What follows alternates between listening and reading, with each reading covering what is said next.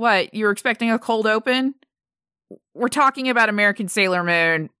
There's nothing, like, funnier than that. She's ready to fight for all that she believes. Sailor, Sailor Moon. She's gonna stop evil forces and save the galaxy.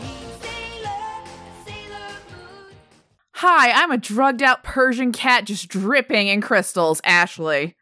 And I'm going into this very blindly, Sid. And this is Ranger Splain, where Sid, a lifelong Power Rangers fan, takes me, reluctant new fan Ashley, through the world of Power Rangers and Power Rangers accessories. And, we are really in for an accessory today for this special Valentine's Day mini-sode.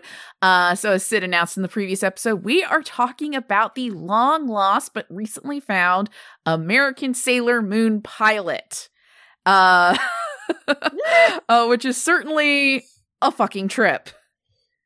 So one of the things we kind of talked about, because it's a little different, we want to kind of a little different here, is I hadn't watched it yet when it came out, and I was like, hey, do you just want me to go into this blind and do a blind watch? Oh, so I'm so excited about this. So what we're going to do with this particular episode is, so I'm going to explain the history of why this thing exists, and then we're going to have a little pause in the episode where if you're listening to this on our regular feed, we are going to just sort of jump to have Sid watch it and then come back when Sid's done.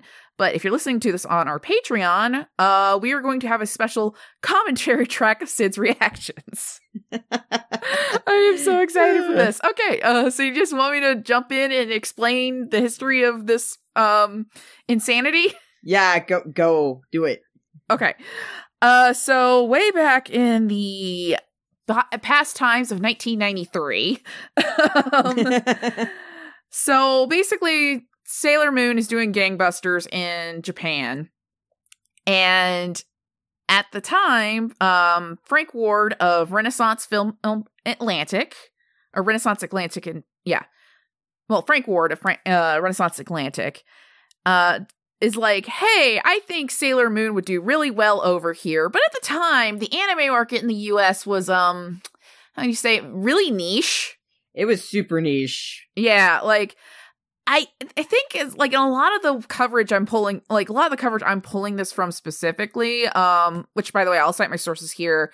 The Kotaku article by Cecilia D'Anastasio written in 2018, as well as the Raymona documentary, 2-part documentary she did. So those are going to be my two main sources here, with the information that they pulled. But basically for 1993, a lot of sources try to make it seem like anime didn't exist in the US at the time. It did, but it was just, again, a very, very niche market. It was, and it really did not explode, I feel like, until Toonami was a thing.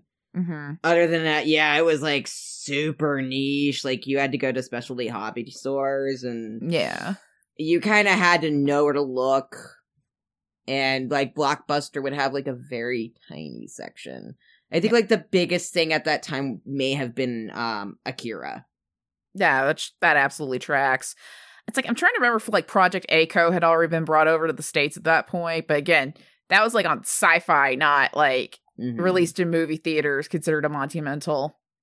Like, and also like also considering the fact that there were anime that were brought over in like, you know, going back to the 60s and 70s, but they were really heavily edited and very localized. So that's how you get like your Speed Racers, your G-Forces, Samurai Pizza Cats, Voltron. But anyway, so Frank Ward, when his idea was, hey, I think Sailor Moon would do really well in the United States, and I think it could, anime could be bigger in the United States, but didn't think that, like, Sailor Moon as it would really sell, and I think Toei had concerns about that, too. So he got the rights from Toei to specifically adapt Sailor Moon into an Americanized pilot, like, basically an Americanized TV show, and they only had, it was like $200,000 or so. I should have written down the explicit number, but it was not a lot of money, basically, to do a proof of concept pilot. And it also sounds like they got the rights to do this for several other, like, Toei properties, but just have not seen the light of day. Like Ramona, who found the pilot, she also found a unknown intro for like an Americanized Saint Seiya called Guardians of the Cosmos. While she was trying to find a live action American Saint Seiya pilot called Starstorm. By Renaissance Atlantic.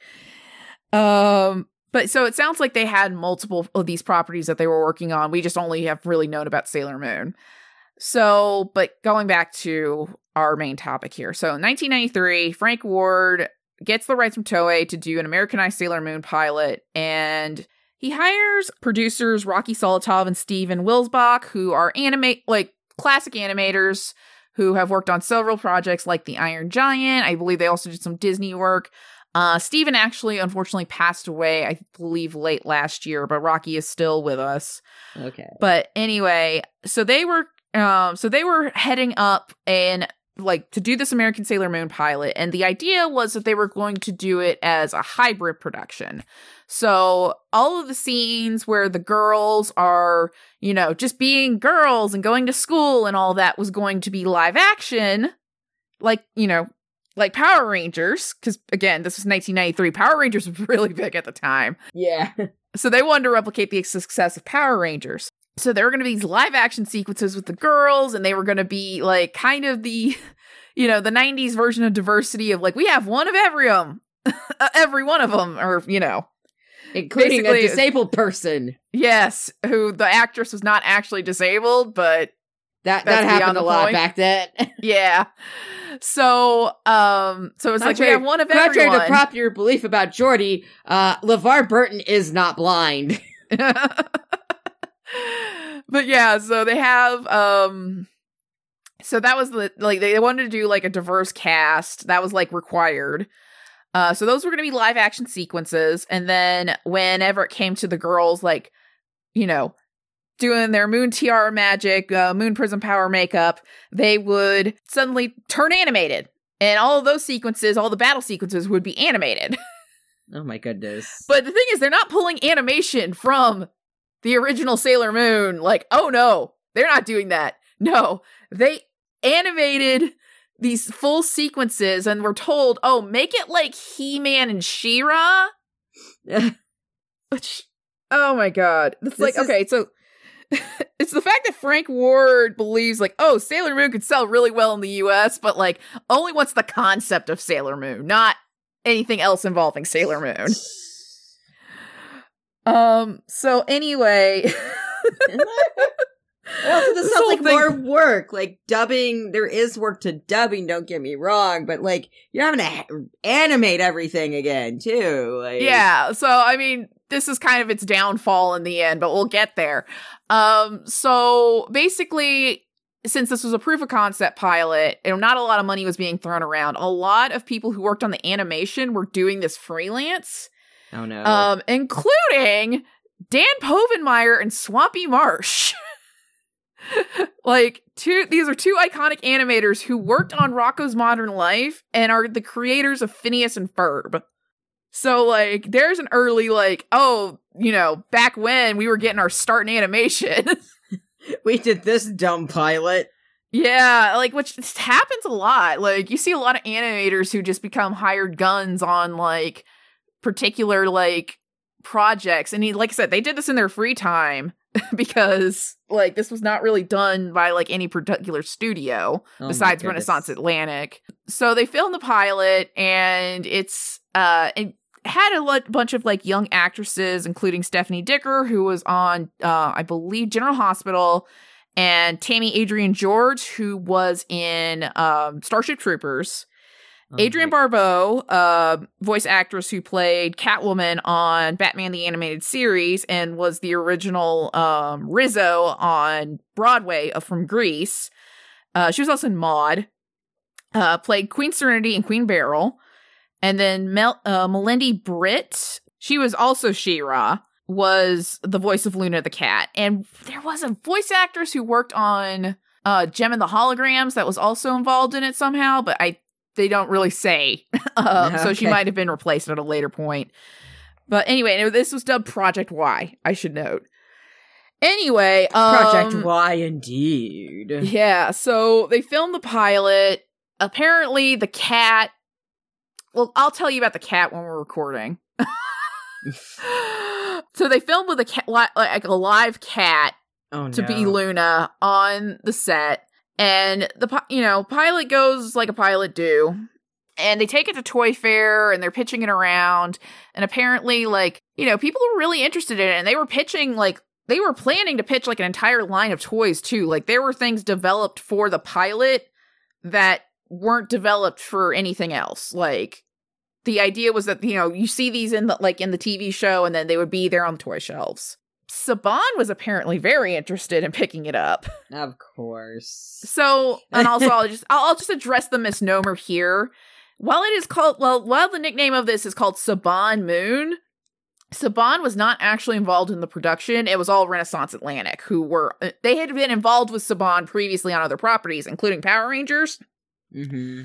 But this was all Renaissance Atlantic. I think it just sort of got stuck with the name Saban Moon, because this is a very Saban idea. And not only that, just sounds better, but also, there is, I guess, a little truth, because he was very interested in buying it. Yeah. So they had pitched this around. Sorry. The Gem and the Holograms actress was Patricia Alice Albrecht, who played Pizzazz. Okay. And then I guess I'll tell the story about the cat here, is that apparently they had to drug the cat that was playing Luna, because, again, it's a cat, and you can't always get them to do what you want, especially as an animal trainer. And apparently, so when they drugged up the cat, she just peed on everything. Oh, no! Oh, but anyway, so they pitched this around. Fox was interested in it. Saban was interested in it. And, so it sounded like it was very possibility it was going to go to Fox Kids. But then Toei comes back and goes, oh, we actually sold the dubbing rights to DiC. And that's cheaper, so bye. And it's true. It's cheaper than doing all this shit. Yeah, so project gets scrapped. So Frank Ward moves on from it. Later we'll try to pitch it again, unbeknownst to most people, in 1998, under the name Team Angel. We'll get there. That one also fails, obviously, because nobody knew about it until 2018. And then, so for the longest time, this pilot is just not really known about by most people until an animator who worked on it, who specifically worked on some of the 3D modeling sequences. Okay, sorry, I'm also on the Wikipedia page. It was $2,800,000. That is how much they had to do this pilot. Still not a lot of money. Let's adjust for inflation. Yeah. It's 575,108. So it's adjusted for inflation. Yeah, adjusted for inflation. So you're still not looking at $1 million budget, but almost $1 million. Yeah.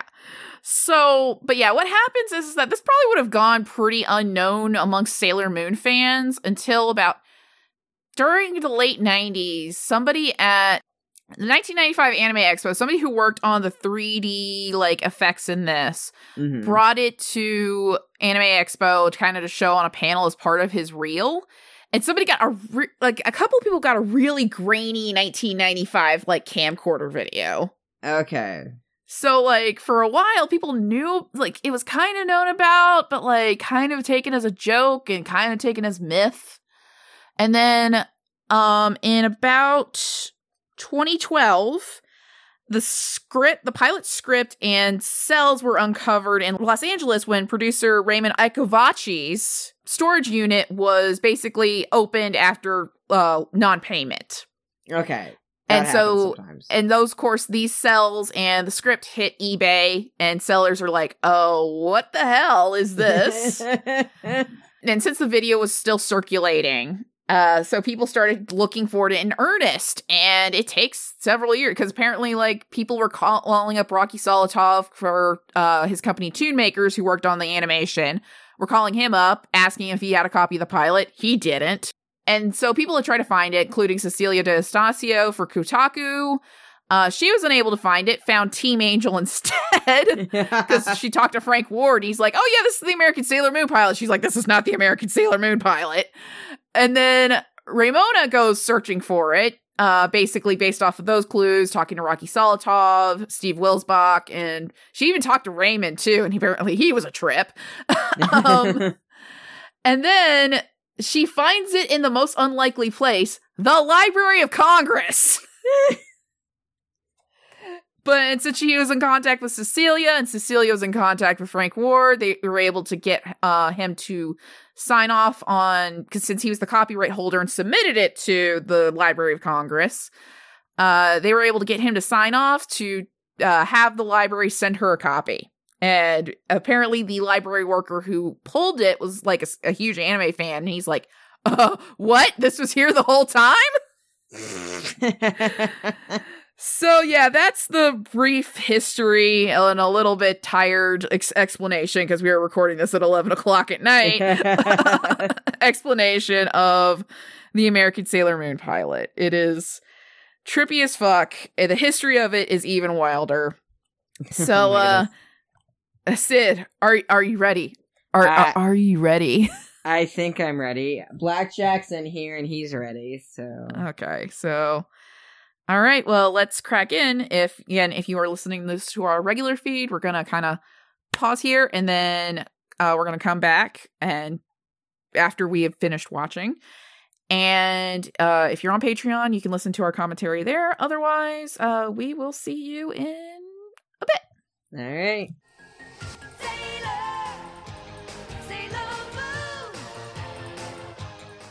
Yeah, we're back.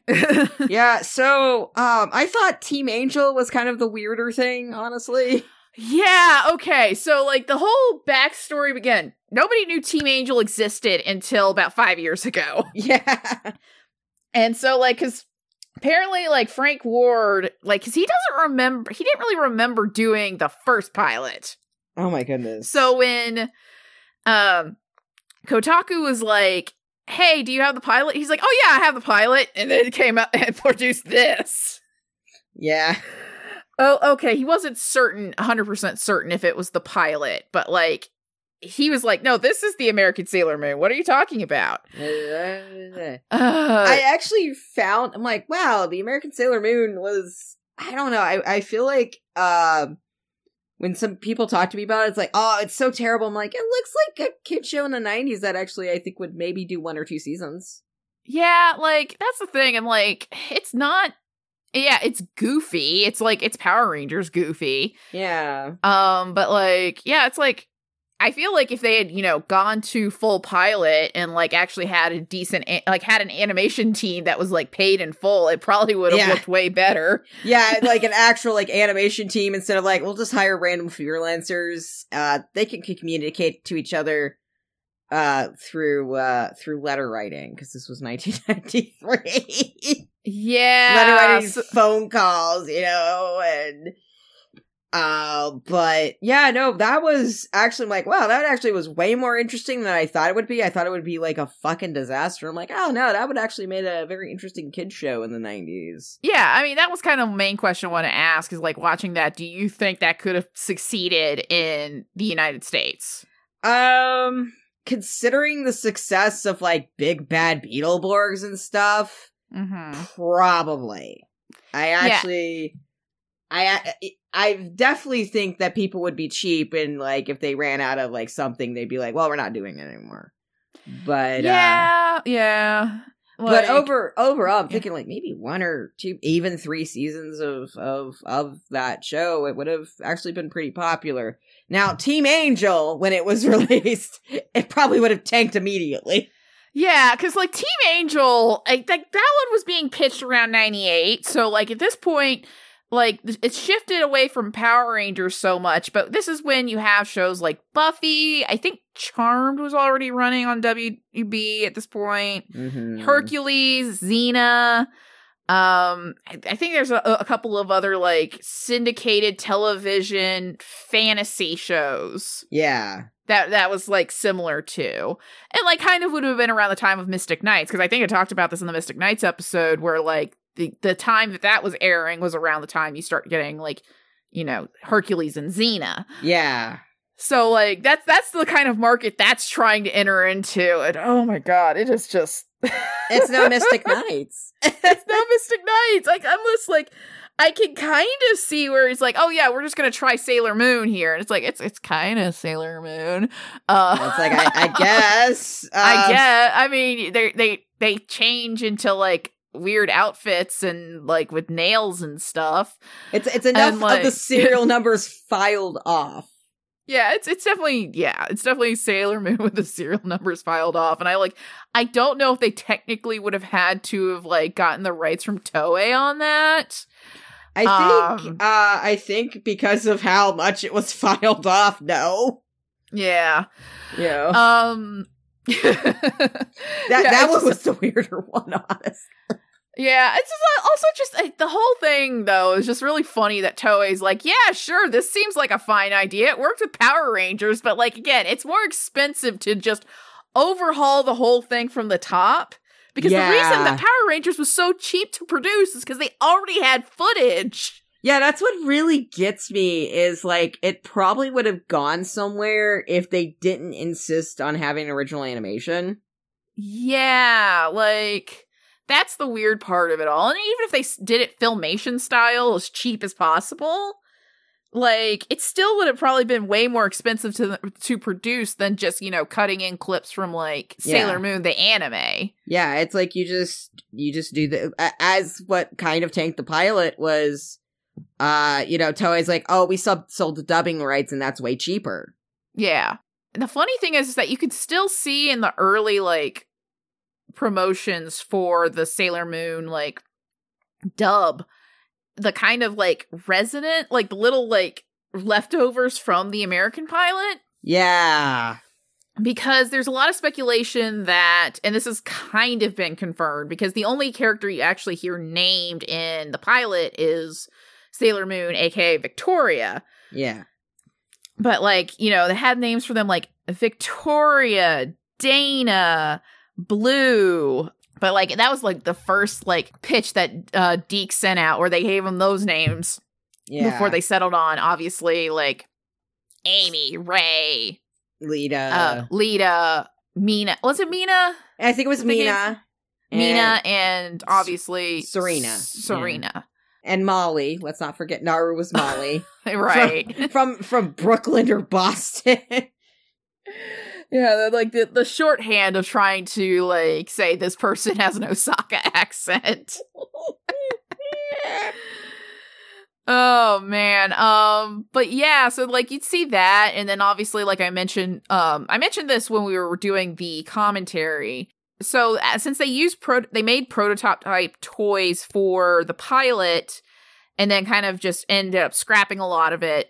But there's still some stuff that kind of escaped that design stage and made it into the toy line that was released in the 90s. One of them being the Moon Cycle. Yeah, you gotta have a motorcycle for the kids. Right. And then, like I said, I have, like, this little, like, jewelry box thing that has, like, the ring that, like, inserts into it. So I wonder if there was, like, they had this plan to have all of, like, the crystals of power or whatever, like, be in, like, these little insertable things. Yeah. So, like, because you see in the pilot, like, Victoria puts the ring inside of her compact, and then that's what allows her to, like, transform. Yeah. So, yeah, I wonder, like, I think that might have just been, like, a leftover, like, that particular design might have been a leftover from that idea. Mm-hmm. And then obviously, like, the logo that they use in this pilot is the logo that Deke ended up using. Yeah. So yeah, I think it's a weird sort of thing, and it's like, if this had succeeded, it would have made a anime in the United States very interesting for a time period. Oh, yeah.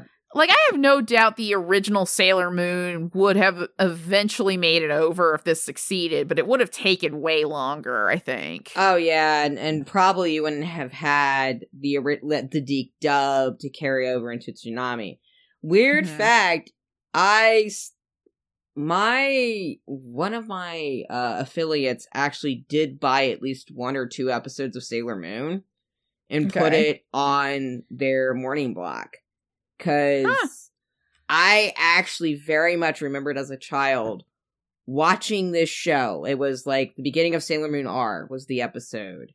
Right. And I'm like, this is so fucking cool. And then I would tune in to next Saturday morning. I tried to tune in. It wasn't there anymore. And I'm like, where is this? And all of a sudden USA aired it. Yeah. So, yeah. And that was the thing, is that it was kind of like initially a flop in the United States, but like, a lot of like Sailor Moon fans campaigned and got it re-aired, and I think it really picked up from there, especially when it was on Toonami. Yeah, having that like dedicated spot in Toonami really made it take off. But yeah, I just thought it like, I didn't make this up, and it's like my sister watched it too, so it's like, obviously I didn't make this up. There was this show called Sailor Moon, and it had like transforming, girls and stuff in it, like Power Rangers, and then lo and behold, one day on the USA Network, oh my god, it was that show I watched. Yeah, so like, and the thing is like, it's not that, like, even the original anime is not that different from Power Rangers. So I don't get why they were just like, why their initial idea is like, this is too weird to translate, so we need to like make it like Americanized and like have Americanized animation and all American like diverse children. Yeah, and like videotapes of anime were already popping up in like Blockbuster and video stores in general, so it was just kind of like, that was a really weird thing. So, but yeah, it'd be a very, I do think it would have survived, but it definitely would have changed at least how Sailor Moon was perceived over here. So yeah, and like as I mentioned earlier with what Ramona talked to Rocky Solotov about, is that they clearly were trying to do this with more anime. Like, we know of the Saint Seiya attempts. It's just, that is a very interesting thing about Saint Seiya, is the one Magical Armor Boy show that came over here was actually Samurai Troopers or Ronin Warriors, but like, Saint Seiya is this huge hit, not only in Japan, just worldwide. That's why there's like 5 million covers in different languages of Pegasus Fantasy. Including, I think, one on, like, a singing competition show. Yeah, because I think Ramona talked about that a little bit in her videos, especially in, like, Latin America. Oh, yeah. Like, Saint Seiya is huge. Oh, it's super huge. They have a TNA ring. That's what I joke about whenever I watch Saint Seiya. It's like, oh, look, it's TNA. Yeah, if she ever finds the Starstorm pilot, or anybody finds the Starstorm pilot, I would love to just go back and look at that, just being like, what the fuck? I want to make a joke that watch, like, a young, with his shitty hair, Christopher Daniels is in it. It's like, we needed someone to be like a pro wrestler. Oh, I'm a wrestler and an actor. Oh, God, could you imagine? His, like, male pattern baldness. Oh, man. Bleached hair. So, okay, kind of just I'm sorry on. for that, Kirsten. Yeah, just like young Christopher Daniels in like in a live action Saint Seiya pilot. I hope Apollo did not hit me with a dodgeball on that. Oh my god. I probably not, but like it would be really funny. Also, like, we talked about this, because I didn't mention this in the lead up, but I mentioned it in our commentary. I love the weird personality swaps are kind of hilarious. Sailor Mars is the tomboy. Yeah, Sailor Mars is the tomboy. Sailor Jupiter is the smart one, because she makes a calculation that she's gonna find the cutest boy at the dance. And like that is such a 90s line. Yeah, and then Mercury seems like she's kind of like sassy and snarky. Yeah, she has more of like Ray's personality. Yeah, and then Venus was basically the same. Yeah. I was just very amused by that. But yeah, I remember Victoria, I noticed there was a bit of maturity to her, unlike, Usagi. Well, she had to watch her, like, betrothed die and only cry about it for a second. The boat blew up. I think there were also people on that boat. Yeah, which is just so, but, like, no shade to Stephanie Dicker, but just that her voice acting performance there, no! I think she was just like, look, I'm being paid, like, union rate. I guess. Yeah, I think SAG was involved with this, but they had, like, very strict rules they had to follow. That's why Adrienne Barbeau played both Serenity and Beryl. Okay. Because, like, Rocky Solotov, like, SAG says I can have an actress play 2 roles. It's something I found out recently about auditions is SAG can pay you out for an audition, but nobody really takes it because the casting director will blacklist you. Fun facts. Hey. I think I read that in the memoir I just read. Oh, yeah. By Will Wheaton, yeah. All right. Anything else want to touch on about American Sailor Moon? No. Wow, that was quite a journey. And there is some timeline where this came out. Probably the same timeline where Mystic Knights also, like, they were just like, no, we're ending Power Rangers. We're just going to do Mystic Knights. Maybe that's the better timeline. And that would be the podcast. That would be the timeline where our podcast is very different. Our podcast is like about, I don't know. And also, Al Gore was president, so I don't know if we would have become friends. Yeah, that's, you're right. Anyway, so that is our mini episode about American Sailor Moon. We don't really have much of a verdict on this besides, wow, it's a little bit of interesting TV history. Yeah, it's a TV history. It's a what if, like, if this had succeeded, what would anime have been like in the United States going forward? Yeah. Would this have happened to all anime that tried to come over here? Could you imagine a live-action Naruto like this? Oh my god. Imagine what Discotech would be going through right now. Oh my god. Oh, shit. Anyway. So thank you for joining us on this little detour for Valentine's Day. We hope you had a good time.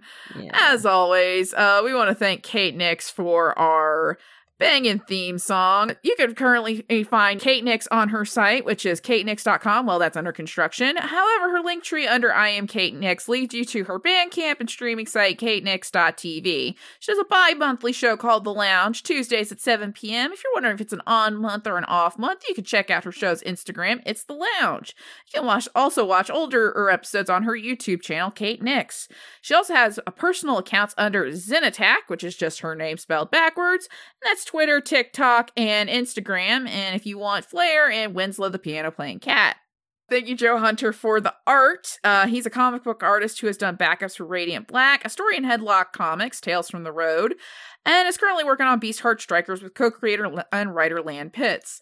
You can support him on Patreon at Joe_Hunter and Threadless at joehunter.threadless.com. You can find him on Twitter at Joe_Hunter and Instagram as Joe Bloody Hunter.